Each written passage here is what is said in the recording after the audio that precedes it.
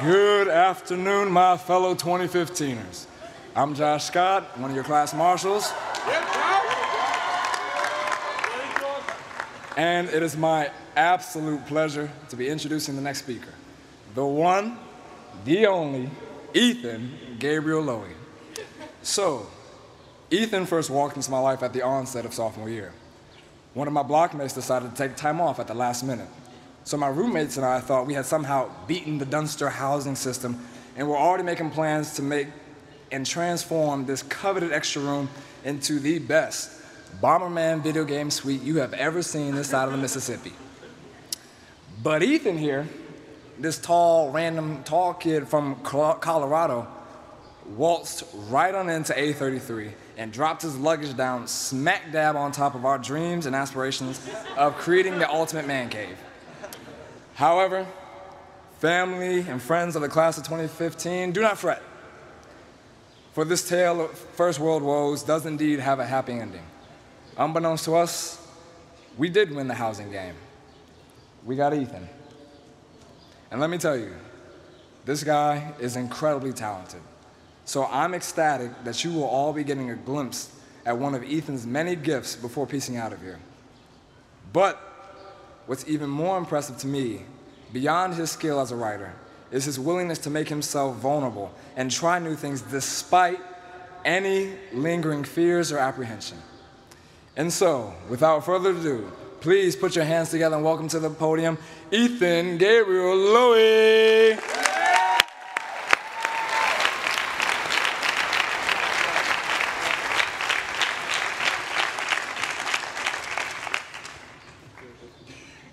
Ariana Grande once said,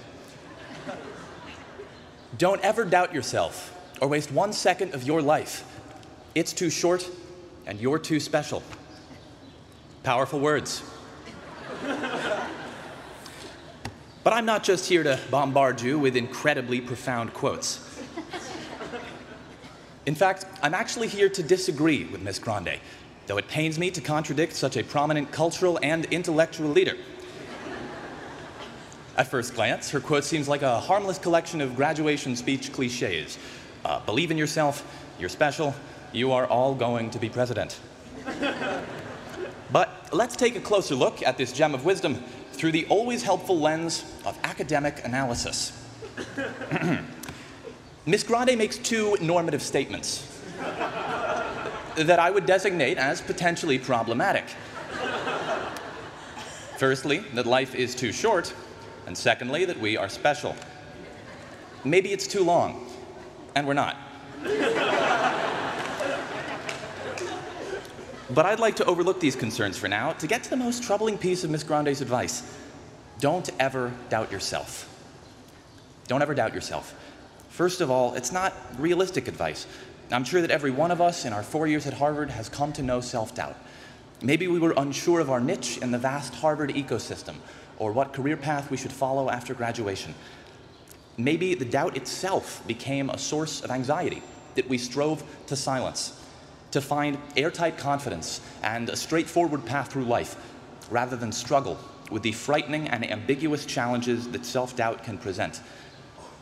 As graduates of a place like Harvard, this type of evasive overconfidence can sneak up on us. We're young, we're successful, we have society's stamp of approval. Everything's going right for us, so we must be living our lives the right way.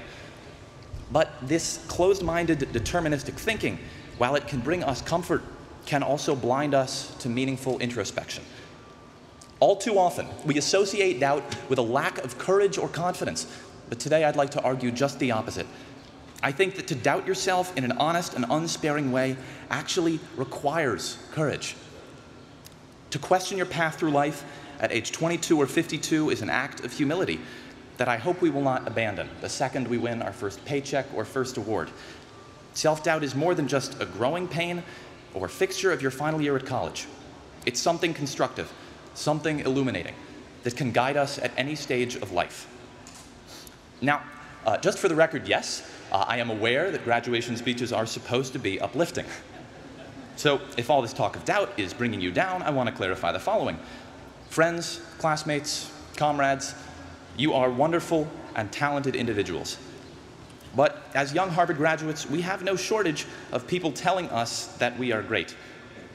And while each and every one of us deserves the strength of self-belief, let's try to balance it with the perspective of self-doubt.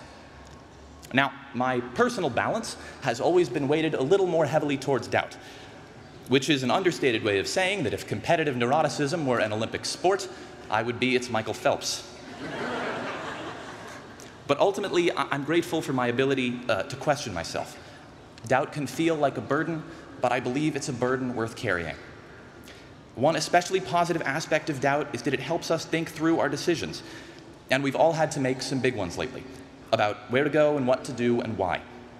Senior year is a time of tremendous doubt for many of us.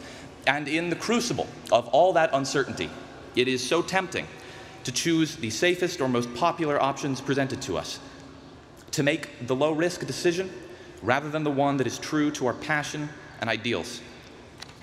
We've all faced some variant of this challenging crossroads. Personally, I've long wanted to be a teacher or maybe a writer. But ever since my freshman year, a great number of people, from friends to family to drunk strangers on airplanes, have told me that I should become a lawyer. Ethan, they'd say, you're moderately good with words. You have a loud, didactic voice. So it's settled. I never wanted to be a lawyer, but the pressure came from a lot of places.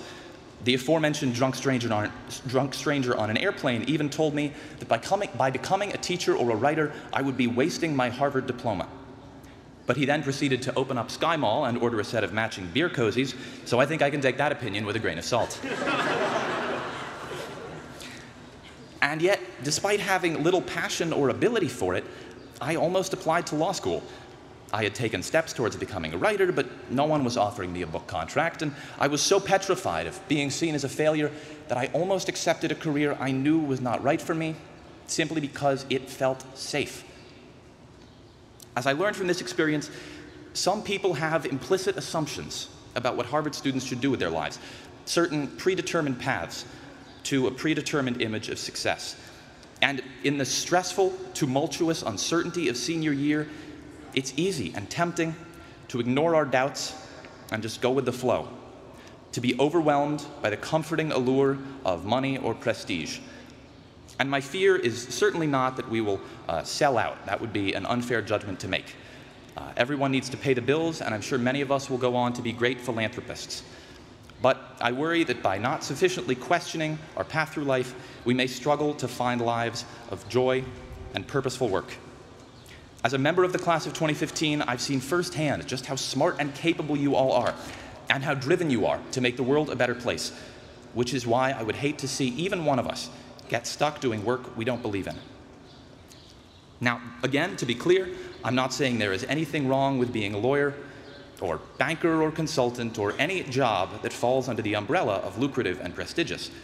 The world needs talented, good-hearted people to do these jobs. But let's doubt the assumption that the most lucrative, prestigious path is necessarily the best path for us. Above all, let's pursue our prospective careers because we find them meaningful. And I don't presume to tell you what makes a career meaningful. I merely ask that we ask, and ask rigorously. Don't repress your doubt, confront it. And if you haven't found your purpose yet, keep searching, because it is better to struggle with tough existential questions than to come up with forced or unsatisfying answers, and better to fail in pursuit of a worthy goal than succeed in achieving a hollow one. Class of 2015, we have every reason to believe in ourselves. But let's not be afraid to question ourselves as well. Doubt has helped me find some perspective on my future. Maybe it can do the same for you, because we are all just searching for a meaningful path through life. And if we keep asking questions, I am confident, not doubtful, that we will find it. Thank you, classmates. Thank you, Harvard. I love you guys.